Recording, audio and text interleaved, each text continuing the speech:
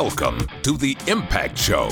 Beyond training, beyond practice, this is the podcast for strength and conditioning coaches, sport coaches, personal trainers, and sports fitness entrepreneurs who want to increase the impact they have on the people around them. And now, here's your host, coach, author, and entrepreneur, Jim Kilbasso.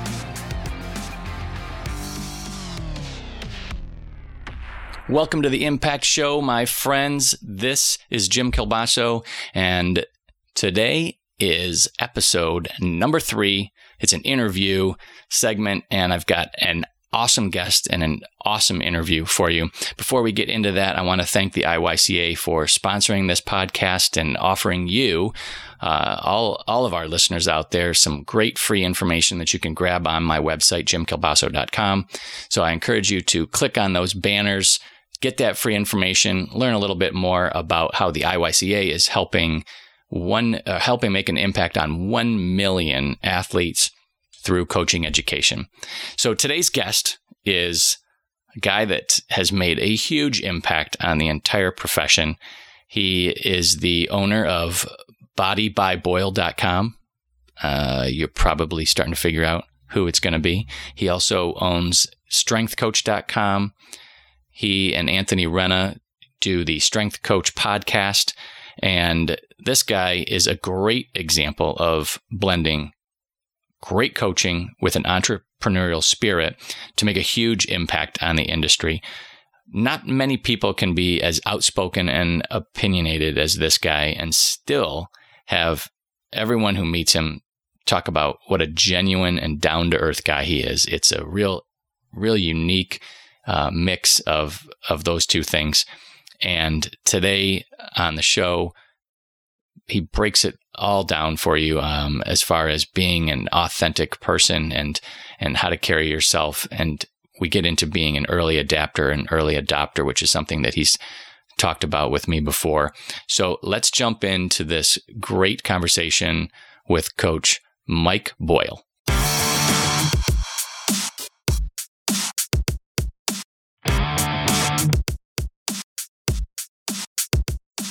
Mike Boyle, great to have you on the show today. Appreciate you taking the time to be with us.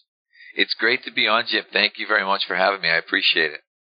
You know, we briefly talked about the purpose of the show being really exploring the impact that coaches and trainers make on people and how to separate yourself. And that's kind of what I want to just dig right into with you. We know that you're very smart, and I know that you've worked really, really hard. You've worked your butt off to get to where you're at today. But a lot of people are smart, and a lot of people have worked their butts off, and they have not been able to achieve the same level of success that you've had. So, let's just start right off with what makes you different, and what have you done differently, do you think? Well, it's interesting. I think you and I had a little pre-recording conversation here, and I said one of the things that I think makes a difference is that I don't think that people who know me look at me and think that what I'm doing is trying to make money. I don't think people view me as a businessman or as somebody who's trying to sell them something. And I think that's, I was on a podcast the other day with these guys, and one of the things that I said is I was probably about a 20-year overnight success in terms of, from 21 to 40, I don't know if there were 10 people in the strength and conditioning world who could have told you who Mike Boyle was if they didn't live within a 5-minute drive of the city of Boston. Yeah. And then I wrote a book. And I really think that probably more than anything really started changing things. I started speaking for Perform Better. I started getting opportunities, and I just think that I've been relatively authentic. I don't think I've come across salesy to people. I think I've come across as someone who genuinely, whether it's trying to help a coach get better or a personal trainer get better or an athlete get better, I think I've been able to come across sort of in all of those venues as someone who's pretty sincere about, hey, this is what I'm trying to do. This isn't, there's no profit motive, even though in a lot of these things they have become, for me now, businesses. We are in for-profit strength and conditioning. We were selling DVDs. I've sold, I've written books. We've done, really, if you look at it, the fitness industry in one way or the strength and conditioning industry, I've probably done everything that you can do to make money. Yeah, you have. But I don't think I've given people the impression that that was my primary motivation. And I do think that's what's kind of helped to separate us out a little bit, or separate me out a little bit. You know, I agree with that, and your authenticity has absolutely been there. You know, some people could say it's integrity also. And you've had that, and you've maintained that throughout your career. Was that a conscious decision that you made at some point, or, you know, do you do things to make sure people know that you're authentic, or is that just kind of who you are? I think that's who I am. I think we were talking, I have a couple people in this week for our mentorship, and one of the things that I talked about is I really look for upbringing in the people that work for me. And I think my father it's very interesting. My father was a high school principal. Mark Verstegen is one of my really good friends. Father was a high school principal. And I think we came out of what I would call relatively authentic environments where we were really influenced by teacher coaches, by people. They were people that had a really major impact on our life growing up. And I think that was probably, in my mind, that was all I ever really wanted to be. So I think that is authentic, and I think people do kind of look at that and see that. I think if you talk to my friends, or you talk to people that I see socially, you'd probably see the same person that you see in the strength and conditioning field, and probably even maybe a more understated version of that, in terms of there's a lot of people that we kind of deal with day to day in our community with our kids, stuff like that, who have no idea what I even do. Yeah. And no, I'm the same way. I get it. Yeah, I totally know what you mean. And I think, and again, I think it's all, I'd say it's all intentional, but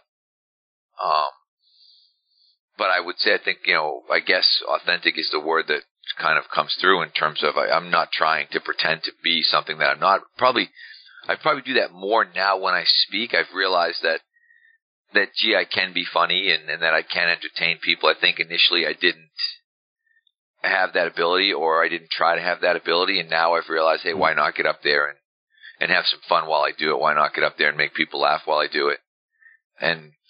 But even with that, I think over time, people always say, oh, you're so good at speaking.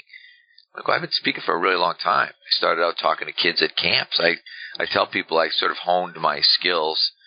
Still remember the International Hockey Academy. One of my friends used to pay me like $100 on Sunday to talk to groups of 12-year-old kids, one group after another. I'd probably spend the half of my Sunday where these kids would go on the ice, and they'd come to the weight room, and I'd talk to them for 20 minutes about whatever, training, nutrition. We might, and it was much more talking than it was working out stuff, but I got comfortable talking in front of groups. I got comfortable sort of looking at faces and realizing, this isn't going as well, and this is going better, and kind of realizing what would keep kids engaged. And then, I think it's the classic when, one thing led to another. Well, that's the way it's been with me. One thing led to another. I don't think I never probably had any intention to be where I am. That's super interesting, because, you hear everything out there on, like, personal development says you have to have a plan, and if you don't have a plan, if you fail to plan, you plan to fail. But a lot of people that I've talked to, it's kind of like what you're saying. I started out doing what I thought was the right thing, and then just kind of figured it out from there. When you were, early on, you weren't making a lot of money. I remember you told me that you were working multiple jobs. Like, you were probably stressed about it, but did things just kind of happen for you and you let them happen? Yes, that's exactly what happened. I think I started, when I was first at Boston University, when I was just a college strength and conditioning coach, I was a bartender until I was 30. I was part-time. That's why I kind of laugh at people now when I have these younger people who are in their 20s who are really concerned about, I don't know where my career is going. You don't know where your career is going. You got to be kidding me. You know what I mean? Because I kind of knew where I wanted them. I mean, when I started out, and I think I'm a little bit older than you, there really wasn't a field. Yes. There weren't people getting paid. This was you're in kind of uncharted waters. Hey, I'm a strength and conditioning coach, but there's no, I only knew a couple of people who were actually doing it for money. Yeah. That you would look and say, oh, they live off the money that they make as strength and conditioning coaches. Again, same thing. If anyone who tells you that that when they started doing this, they thought that strength and conditioning coaches would make six figures is a liar. Anyone who would tell you that they thought there'd be strength and conditioning coaches making $500,000, which there are now, would be a liar. I don't think even 5 years ago we could have envisioned where this has gone. No, absolutely not. And, I know. And where it's going to go. Yeah. So it sounds like maybe something that you have been able to do better or maybe different than other people is you just kind of recognize when there's an opportunity and you're able to take action. Would you comment on that? I would say yes. If you look in the literature, they will call people either early adapters or early adopters, depending on whose stuff you read. I was clearly both an early adapter and an early adopter. As I said, I had these mentorship guys in today, and I was talking about social media. And I quickly, not quickly, but once I realized, okay, email, the internet, this thing's here to stay. All right, I better figure this out. When I started looking at social media and realizing, okay, social media, and some of it was just listening to people and talking and having conversations and thinking. I can still remember one of my best communication channels right now is my Twitter feed. Mm-hmm. And I have 32,000 plus followers on Twitter. Mm-hmm. But I got on Twitter. I was at a seminar, and there was a woman speaking, and it was more of like an entrepreneurship kind of seminar. And she said, Twitter's going to be big. That's the next big thing. You got to get on Twitter. Mm-hmm. And so I just signed up, sitting there that morning. I kind of went on, as she's talking, she's doing her talk, and I had my laptop, and I signed up on Twitter. This was probably 6, 7, 8 years ago, but I can remember every time I saw somebody doing something that I thought was good, I thought, I got to do that. I can remember, I've told this story a bunch of times, but I can remember now, it wasn't that long ago that we were bringing slides, literal slides, and a slide projector to presentations. Yes, you're right. And people would laugh about that now, but I'm thinking that might only have been in the last 15 years that I saw Boyd Epley at the NSCA, I still remember, and I'm sitting next to a guy and we're watching him. And he's talking and his stuff's up on the screen and we can't see his slides. And this guy next to me elbows me and he's like, it's in his computer. And I'm like, what's in his computer? The whole presentation, it's in his computer. I'm like, what are you talking about? And he literally said, it's called PowerPoint. His whole presentation, all his slides are coming from his computer. And all I could think about was, you talk about like the cavemen, when somebody rubbed two sticks together and saw fire. That's how I felt. Like, oh my God, I saw fire for the first time. Like, Your mind was blown. Yeah, absolutely. And then not shortly after that, we did a Perform Better thing. Now Mike Clark shows up, who was a smart guy. Not Mike Clark, the strength coach, but Mike Clark, the physical therapist, because there are two Mike Clarks. But Mike Clark, the physical therapist, shows up. And not only does he have PowerPoint, he has PowerPoint and he has video in his PowerPoint. Because I think by that time I had PowerPoint, so I had slides. And all of a sudden Mike Clark's one up in me, and he's got his videos, and we would, same thing. Chris Poirier was transporting around a VCR. And we had VHS tapes that when it came time, hey, let's go to the video.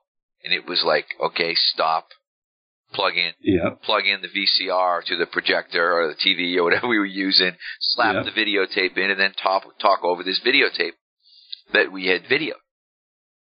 And again, this was probably early 2000s.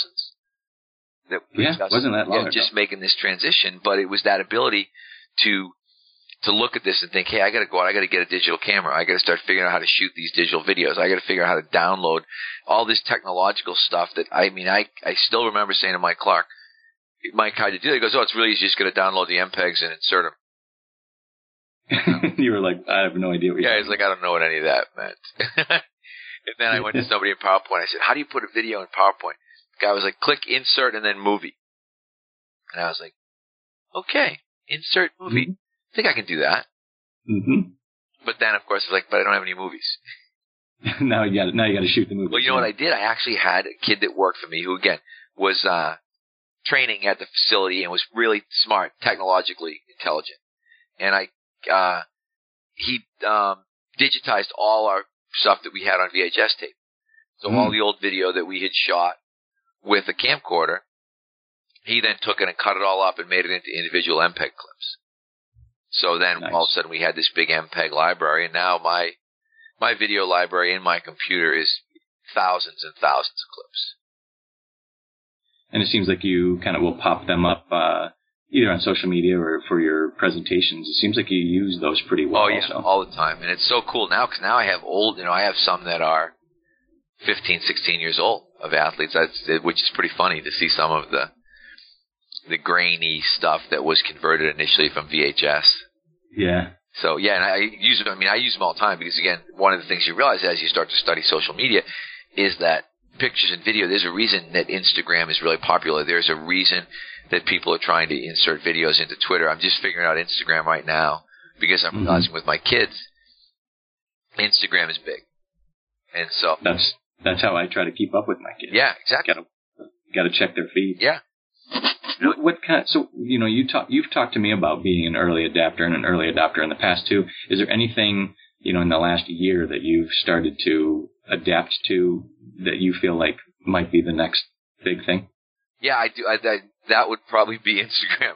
Instagram, yeah. For us as coaches, as a communication tool for us with our athletes, particularly with the high school athlete, because a couple of guys that work with me, Marco Sanchez and Kevin Carr, great kids. I mean, they're late 20s now, but they're up to 15,000 followers on their Instagram account because they've really been working their Instagram thing hard. Yeah. In terms of filming, they're keeping their video clips under 15 seconds, which is the limit for Instagram, and getting all kinds of stuff up with little tutorials. They're very active in that particular form of media. And then you think, okay, now if I can get to be better with Instagram, and then I can get Instagram linked into Twitter, then hopefully I can continue to build my following that way. Because again, from a business standpoint, this is now our advertising and our marketing. Absolutely. There's no more. I don't even know how you would market without social media right now when you look at it for anything, whether you're trying to sell a physical product, whether you're trying to market your facility, no matter what you're trying to do, that all that reach is going to be based on social media, and that's changed things in terms of suddenly we have way more international capability. I used to with DVDs, I always liked to get the DVDs. Now no one wants physical product anymore. No. I used to get offended when people would sell a DVD package and there wasn't a physical product. I used to think that is absolute bull. And I'm paying for them to let me download videos onto my own computer. Yeah. With my computer, I don't have a disk drive anymore. I have a MacBook Air. So if I want video, I have to download it. Yeah. No, I mean, that's like what everything is now. Yeah. And that's like, you look at the kids, Netflix. My daughter sits up in her bed. She doesn't watch TV. She watches her computer. My kids are the same way. They're constantly on their phones and on the computer watching whatever. Yeah. It's all streaming. I keep talking to my wife about the fact that we really need to figure out the cable thing because we spend so much money on cable, but we really don't use it. Yeah. And, but we actually typical of me, I did a lot of research on trying to figure out how to cut the bill down. But the cable companies have it figured out in terms of they won't let you have a wire that just brings you internet for $29 a month. I've noticed that. Yeah. So you still have to buy the whole package. And there are a few, like in bigger cities, I forget what they call them right now, but there are some of these kind of internet-only services where you can just get internet, but they're basically in, say, New York and Philadelphia and maybe downtown Boston. But because we would look and we said, if we just get internet, then we can use our Amazon account or our Amazon Prime or whatever it is, watch what we want, buy what we want when we want it. But the cable company is staying a step ahead of you, and they won't let you do it. They don't want to let that happen. It's also always been interesting to me that your cell phone bill, you could get like a couple gigs of data costs you quite a bit, but you get like 300 or 400 gigs of data for your home internet, and it costs you $30 a month. And what's the difference in the data there? I don't really know. Right, no, it's the same thing. I just looked at my phone bill the same way in terms of I said, if I can get unlimited data, then we can just stream off our hotspots. Yeah. And suddenly they stop you at 300. And that's it. Like you can't get I don't have an unlimited data plan, and we actually end up paying for the overages now with the kids because. Oh yeah, all the time. Yeah. But no one has. There's a few, but we'd have to change phone providers to get to unlimited data. this is a business idea for anyone who knows how to do this and fix it. Like, I think, you've got 2 customers right here that would do it. So I'm pretty sure that once somebody figures this out, they'll be rich. Yeah, no, I think there's no question about it. And so, going kind of back to what we were talking about with Instagram and all that, I've heard, there's been some posts around saying, any coach that posts on Instagram or their social media, multiple times a day obviously isn't coaching very much. And kind of like what you said about the authenticity, you've been able to strike a good balance with it between, you post frequently, but it's not cheesy. It's not, like too much. Is that how you do it? Do you link up all your social media accounts so that it doesn't take up a lot of time? Right. Or how do you manage all that? Yeah, I try to have as much stuff linked up as I can, and I try to be efficient in the morning in terms of thinking, all right, I've got to bang out something, and I've got to make sure I get it every place that I need it to go quickly so that I can do it in 5 minutes. Because basically, if I put something on my blog, then that goes automatically. That goes to Twitter and it goes to Facebook. So I get those 3 covered right away. I haven't figured out how to get Instagram into that mix yet, but that was a Gary Vaynerchuk thing. I remember when I first read Crush It, and that was what he was talking about, was linking all this stuff up. I was like, now that's the way to do it, because now you're not bouncing around and thinking, okay, I got to get a blog post up, and then I got to take that blog post, and I got to tweet it, and then I got to take it, and I got to copy it to Facebook, and they allow you to link all these things. So if you just get something, and what's become the least, it's like my blog now has just become like a dump. So I just put stuff on there because I think blog reading is way down. I agree. And people are much more reading Twitter feeds. But for me, it's just a sort of a place to start something moving. Yep. But I think I wouldn't be surprised if a year or 2 from now the blog is gone. And it's because people, again, it's becoming more and more compressed into smaller and smaller bites. And not bites in the computer world bites, but just, I think the people that are out there are looking for just the quick hits. Yeah, I totally agree. You said that you knock something out in the morning. What's kind of do you have a typical daily routine or does it really vary? No, I have a pretty typical daily routine. I have early clients on Tuesdays and Thursdays. So Tuesdays, Thursdays, I'm up at 4:40 and I'm in the gym by 5:15, actually training clients. Because I have one really group of guys that are really, at this point, they're my friends that train in the morning. And so I knock that out Tuesday, Thursday morning, and then I usually come home and I'm involved with trying to get my kids up and fed and off to school and trying to do kind of the dad stuff that I need to do. And then the rest of the days I try to be up somewhere between 5 and 6. And I actually like to get up. I will get up. I'll read the paper. I'll have a cup of coffee. I'll check my email. I'll do all the stuff that people say you shouldn't do in the morning. And, Me too. And I'll do all that. And then I'll figure out, okay, what do I need to get done? And usually that for me will be something social media related. Whether it's, I'm sort of with my strengthcoach.com site, which is a big kind of where I've been focusing a lot of energy lately. One of the things we've realized there is we've got 2 channels. We have one acquisition channel, and the acquisition channel is getting stuff from Strength Coach out onto Facebook or Twitter so that people will maybe come back and look at the site and think, oh, I should join. And then the other side of that is servicing the people that are members of the site. So I probably will alternate a little bit between being on the forum and answering questions on strengthcoach.com and then doing something that might entice people to come and take a look at strengthcoach.com. So, and while you're talking about that, I'm not getting paid to say this, but strengthcoach.com is absolutely addictive.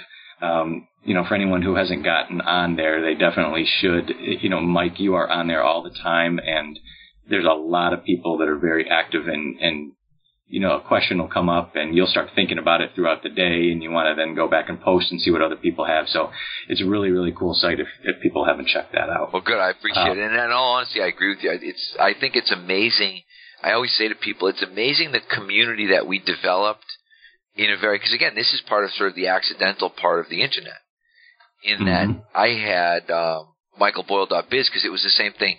I remember I think it was a Ryan Lee seminar where he said, you have to have a website. And it's whenever anybody, one of the things I've been good at when you talk about, early adopting, is listening to people, figuring out who's smarter than I am, or who's having more success than I am, and then figuring out what I need to do to be like them. And with Ryan, there were a lot of people who knocked Ryan for being too salesy or trying to make money or whatever it was. But I always had a lot of respect for Ryan, and I thought, this is a guy who's figuring out how to help people in the fitness business make money. I don't think there's anything wrong with that. So I would go, and when he said you got to have a website, I went, same thing. He started figuring, how do I get a domain name? Go into, GoDaddy or domains.com or whatever I was doing, and trying to figure out who owned Michael Boyle. And and we had that. I don't know if you remember. I don't know if you go back to the michaelboyle.biz site, but we had michaelboyle.biz. And then the same way, Aaron Hardesty, the guy who helped me with the videos, was helping me with the website and said, you really need a forum. Forums are big now. If you look at like T-Nation and a lot of these places where they're getting a lot of activity, they have a forum. It's like, so let's start a forum. So we started a forum. And that forum got big, and people started coming to the forum. People like, probably like you, and people like Patrick Ward and Bob Alejo. And there were just a bunch of guys who kind of got drawn into this thing. And that was when I partnered up with Ryan Lee, because I realized, I need to make this into a business. I can't keep spending all this time on the forum, because you said it is addictive, and you find yourself, you're on there and you're answering questions and you're posting links and you're linking videos, and it takes time. And I started thinking, okay, I need to monetize this, and that was where StrengthCoach.com was born, out of the old SportsSpecific.com, which again, this is like a history class for some people, but it's well, and a guy from I think it was Mount St. Mary or somewhere in California, I can't remember, had StrengthCoach.com, the domain name, before you guys grabbed it too. He did, and Ryan bought it off somebody. That's what it was. Somebody, put it up. Either they put it up for auction, or they did something, or they had the site. Because again, one thing you realize is, the other thing is the staying power and the ability to kind of hang in with some of this stuff. There are a lot of people who stick their foot in the water, and then after 4, 5, 6 months, walk away and think, that didn't work. Yeah. And even now, like with StrengthCoach.com, it's much more of a struggle than it was 2 or 3 years ago, because you're competing with a lot of free Facebook traffic that people are now getting through different Facebook groups and through a lot of that stuff. So it's not as easy a business as it was 3 years ago or 4 years ago. And I always talk, because Anthony Wren is involved in it with me too, and I always say we've got to kind of weather the storm a little bit, because eventually the people who are giving away information on Facebook will get tired of it, because they realize that, this is time consuming and I'm not making any money. And then some of that stuff will dry up, and hopefully we're still there, which is, I think, another thing we've been able to be fairly good at is surviving and not giving up. As you talk, through all these things, another thing that I think you're probably brilliant at, and maybe you don't even recognize it, is finding people to help you with things so that you're not trying to do it all yourself. Yep, I've been good at that, and I've been better, smarter as time has gone on in terms of trying to create good partnerships. And that's, did I lose you? No, I'm sorry. Oh, sorry. No, I had my volume. I was playing with the volume. I didn't realize it, and I turned it down. But, I said I've been really good at trying to create good partnerships. Yeah. And I think partnerships can be good or bad.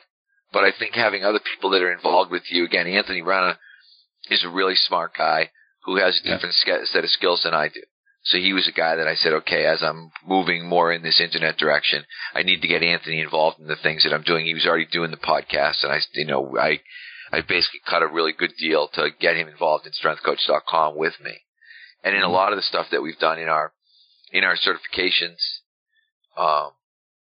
Kevin Carr and Brendan Rarick and Kevin Larrabee, they are all partners in the certification, as well as working and doing a lot of that. So I've been trying, as we've gotten involved in more and more things, to not spread myself too thin, to make sure, okay, somebody else is going to have a financial stake in this.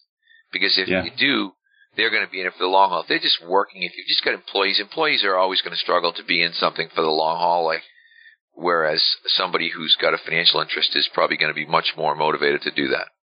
Absolutely. That's cool that you're that you've thought that way. It's almost a generous way of thinking too, I think.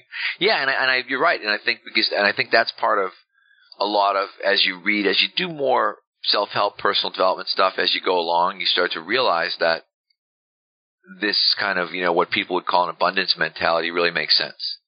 Yeah. People who approach things with a scarcity mentality of, I don't want to share anything, I want everything for me, I want to make all the money. Some of them do make money, but a lot of them don't. The people that I've seen with a real abundance mentality who are constantly kind of partnering with people and creating really good win-win sort of scenarios tend to do really well. And I think years ago I actually spoke at a fitness business thing I think it was for Pat Rigsby and Nick I think it was called Fitness Millions.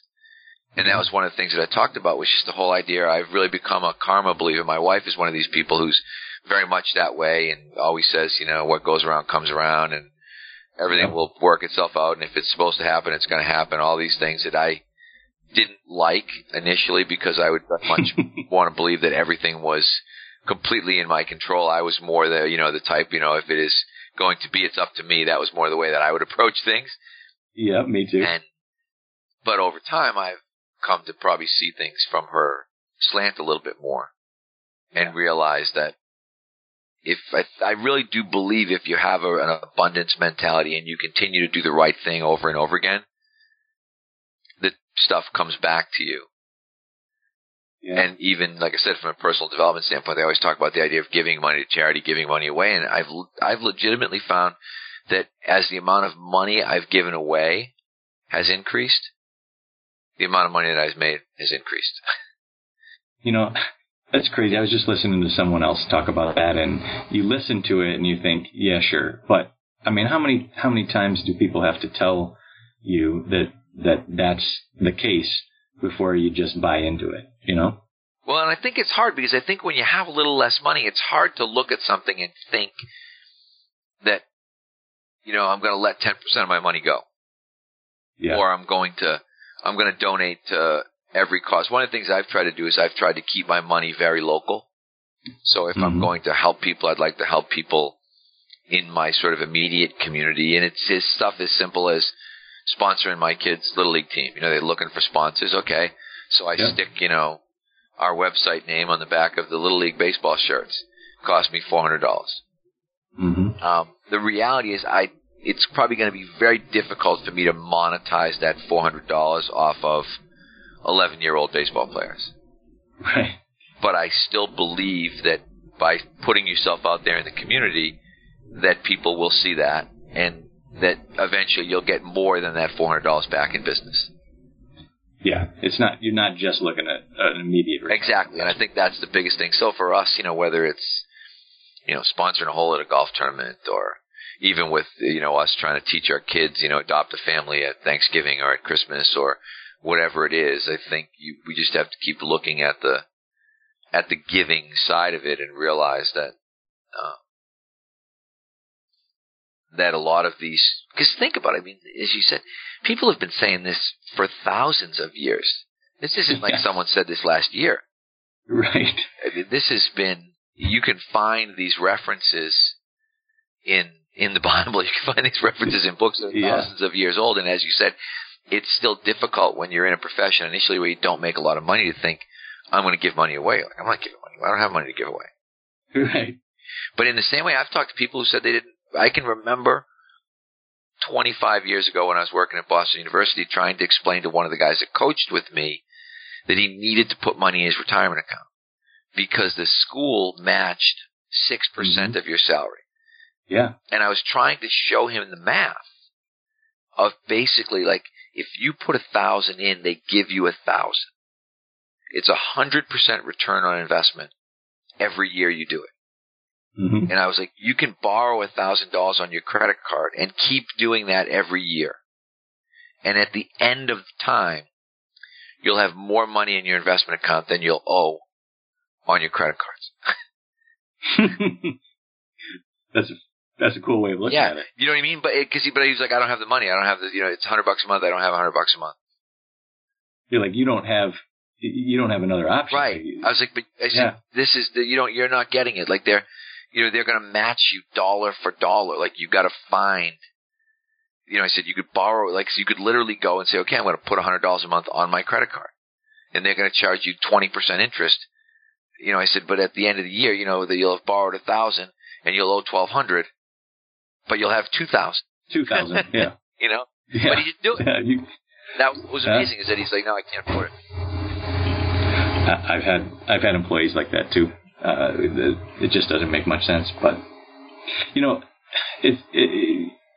I like hearing you talk about different lessons you've taught people, and you've had these conversations. When did you realize consciously that you were really making an impact on a lot of people's lives, whether it was people that worked for you or you probably recognized it with kids that you were working with, but with people in the industry, that you were making an impact beyond just talking about sets and reps? I think probably after the first maybe 6 or 7 years of the Perform Better thing, you started, because people would come back and say, talk about how much this had changed their business, or changed their life, or changed their team, or because I think initially you realize it, as you said, you realize it with the athletes. I started to realize it with the athletes because you start getting invited. As you're at that. You probably went through a long period of time where you got invited to a lot of weddings. Yes. Kids, athletes that you trained got married, and you were such a significant part of their life at that time that you were invited to be part of that celebration with them. And that was, for me, that was a big point in time when I realized, wow, I really am having an impact on these people, because I've suddenly become part of their inner circle, somebody that they really value in terms of someone that they would want to have around them on this day. But I think, professionally, as far as in the fitness industry, it was probably took 6 or 7 years of the Perform Better thing to think, because I can remember, and although I've become less and less of a Vern Gambetta fan probably every year, I can remember watching Vern Gambetta and Don Chu in the 80s at the NSCA conventions and just thinking, wow, what would I give to be like that? Yeah. To be able to get up on stage and have all of these people hanging on my every word and wanting to ask me questions afterwards and wanting to talk to me. And then suddenly there I was, 5, 6, 7 years later, 46, 47 years old, in a very similar situation where suddenly we were peers. I used to tease Don Chu all the time and say, Don, when I was growing up, you were my idol. Yeah. And that's tough hearing somebody who's in their 50s tell you that. Because I think Don's probably in his early 70s now, if I'm guessing. And but it was true. I totally see where you're coming from, especially with that example. I remember I was probably fresh out of grad school and got to do some stuff. It was a very small conference, and Don sat down at a bar with me and a couple other guys for hours talking to me. And at the time I thought, this is the guy. Like, how lucky am I? And I get to ask him questions. And it is cool as you get older that you sit down and somebody else is buying you a beer and you're sharing your experiences with them. Yeah, and exactly. Suddenly you become that guy. I almost laugh like I do. I think it's almost comical in terms of, wow, it's amazing. I still say it's amazing that anybody cares. But people really do care, and it's a really big deal. And we try now, because of that, at a lot of these things that we do, we try to schedule some kind of social time where we can do that, sit down, have a beer, and try to make a point of getting around to the people that are taking the course or in the seminar or whatever, and hanging around with them. I think at the Perform Better thing, that's one of the things Chris Poirier has done, is he's created that Friday night social, and he has all the speakers there, and the speakers know, it's almost like, okay, part of the deal is you got to be here on Friday night, and you got to hang out and talk to these people, because there's 6 or 7 or 800 people that came out here to hear you speak, and it's a big deal to hang around with you and have a beer with you and to take a picture. Like, some of it is almost it borders on embarrassing in a way that, wow, like someone actually cares. Can I take a picture with you? One, the fact that they ask, is almost, I'm like, yeah, of course you could. You know what I mean? Like, I don't know why you'd want one, but yes, it's flattering that you would even consider that. But now I have people, bring their books. We sign my book. And these are all, as I said, these are things that at no point in my life did I envision that any of those things would ever come to be. If someone had said to me, oh yeah, at some point when you're in your 50s, people will want to take pictures with you, and they'll ask you to sign their book, and you'll be like, yeah, right, that'd be cool, but doubt it. Well, so that, you brought up caring. The whole saying, people don't care how much you know until they know how much you care. Obviously, you've been able to show people that you care in lots of different ways. Do you have specific ways that you make sure that you, tactics, if you will, that you utilize to make sure that people know you care? And that could be with athletes, or that could be with coaches. It's amazing, because I literally had this whole conversation with these mentorship guys this morning, and there's a book, and it's not a kid's book, but it's a book for parents about kids called To a Child, Love is Spelled Time. And I think that's probably the biggest strategy, is trying to just that time spent hanging around, or even just if you can't hang around, the apology, the heartfelt apology. Hey, I can't stay after this is over, but I really appreciate you guys being here. And I think, again, it goes back to the same concept of being genuine and being authentic and never feeling entitled. I can remember, and I won't badmouth these guys by name, because it's probably not productive to do, but there was some guys that were big in our industry in the 90s who had the total opposite reputation of that, in terms of they were rude to people at seminars, and they didn't have a minute to answer a question to anybody, and it was all about the money, and it was obvious. And I think as a result, those people probably drastically shortened their careers, because they had no concept of customer service. I try to look at this and think, this is customer service. These are people who are paying to be at the seminar. These are the people that I'm hoping will buy a book, will subscribe to a website, will purchase a DVD, whatever it is. And for me to not be willing to take the time to sign a book, take a picture, answer a question. That's why I always flatter Martin Rooney, because I think Martin Rooney is one of the best guys at it in our industry, in terms of he will literally stay until somebody stops talking to him. Yeah, that's awesome. And it's unbelievable to watch him do it, because, sometimes I'll be like, damn, he's been there for like an hour after his talk. And there's one guy left, but he's not going to disappoint that one guy. That guy's still got questions. Martin's still answering them. Mm-hmm. And I'm probably not that patient anymore. I'll look at people and think, hey, my wife's here, my kids are here, I need to get going. I'll make an honest excuse, but an excuse nonetheless for why I'm not going to stay indefinitely. Mm-hmm. But as I said, there are others in the field who've gotten just like I said, they've gotten rude and dismissive with people, and forgetting that effectively these are the paying customers. It's no different than if you were a musician or anything else who's going to have an audience. These are the customers. These are the people that make it possible for you to be this guy, to be this expert, to have this opportunity to stand in front of people. And I think when you start to forget that, you're on your way out. And I've watched people do it. As I said, I could sit here and give you at least 5 names of 5 really big-time guys of, say, the 90s, 2000s, who aren't big-time guys anymore. And the reason they aren't is because they got too big for their britches. They were guys who started to think that the customer isn't always right, and the customer doesn't count, and I'm a rock star here, and they're coming to see me. And the reality is that may be true, but not forever. Yeah. So who taught you this, or who had an impact on you? The biggest impact on me, I'll tell you right now.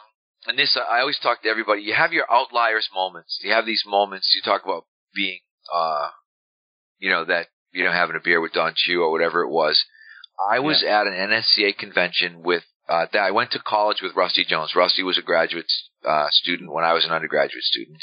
And for people who don't know, Rusty was the second longest tenured guy in the NFL behind Mike Wojcik, who I also went to Springfield College with. Mike was my dorm director. So these were guys that I was friendly with through college, and I was younger. I followed them around. I was more of probably, a fan, a follower with those guys, because they were 2 or 3 years older than I was. But NSCA in Pittsburgh, probably 1984, and I bet that I have $20 with me, if I'm guessing. I don't think I had a credit card, and I probably had $20 to spend. And I can remember Rusty Jones and Keith Irwin and Jerry Simmons, who ended up being a strength coach in the NFL for a lot of years too, were going out to this bar, to an oyster bar. And Rusty was like, "Oh, come with us." And I kind of, I don't know, I can't really afford it. I'm kind of on a budget. And he's like, no, you got to come. And they took me, a 20-year-old kid who, strength coach at Boston University, making $0 volunteer, who literally, like I said, I didn't have an ATM card. I don't think I had a credit card. And, I went to this bar and, we ate oysters and we drank beer and we had the best time and they paid for everything. That's awesome. And I swore from that day forward, you can ask anybody, if you go out to eat with me, if you're a young strength coach, you don't pay. Yep. The people on staff, no matter where it is, I try to pick up the tab everywhere that I go, particularly when I'm with these younger people who I know don't have the resources that I have right now. Yeah. And because I tell people all the time, I want to pay it back. I'm like, no, I always tell people all the time, don't pay it back, pay it forward. Yeah, do it for somebody else. There'll come a time when you'll be the one with money, and there'll be some other kid who's a GA. And my wife and I have done. We've had kids sleep on our floor at conventions. We continue. We had a kid who's working on an Indian reservation right now who wanted to come to our mentorship, and I said, he's like, I can't afford it. And I'm like, well, I'll pay for your flight, and I won't charge you for the mentorship, because he's, working in Arizona and with a Native American population, fighting obesity and drug addiction and all this stuff. Mm-hmm.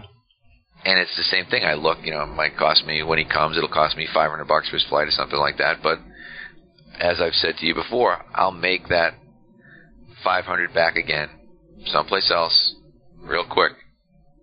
Well, and the impact that kid is going to have on all those people as a result of having learned from you is going to be, exponential. You don't even know that. Right, exactly. That to me is the whole point. And that's why I said some people, it's amazing how many people can develop a very narrow kind of almost accountant type focus on money and look at everything in terms of dollars and cents. Well, if I spend this, I should make this. If I do this, I should do this. And, I think I drive my partner, Bob Hansen, who's an awesome guy who kind of handles the business side. I think sometimes I drive him crazy because I don't ever think about money. Yeah. But our business has grown. I think, I was saying to these guys, I think in the last 8 years, I think we've grown 200% in terms of gross revenue, over an 8-year period. So whatever that is compounded, it's a lot. It's great. Yeah, it's awesome. That's awesome. Well, Mike, I didn't think we'd be talking this long, but it just kind of flowed, and I really appreciate your time and talking about the impact you've made on people and what they've done for you too. So I really appreciate you coming on and sharing all of your thoughts and experiences with us. Well, I appreciate you having me on. As I said, I enjoy doing this stuff.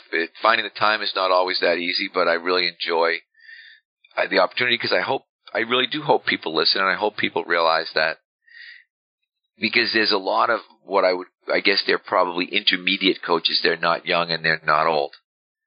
And you hope that some of those people do listen to podcasts like this and do realize that, as you said it, people don't care how much you know until they know how much you care. We've got so many people here who still think it's about how much they can bench or how much, how they look in a t-shirt. And it's amazing that I think, one of the good things or the bad things about our field sometimes is that it can be really shallow. And the fact that it's shallow is really good for people who have some depth. And then the fact that it's really shallow is a little disheartening at the same time. So. Yeah. But I always look at the abundance side. I always say to people, hey, it's really easy to succeed in this field, because there still aren't enough good people. Amen. Yeah. You know what? That's about as good of an ending as we could have asked for. So I appreciate it, Mike. Thank you very much. Jim, thank you very much for having me. I appreciate it.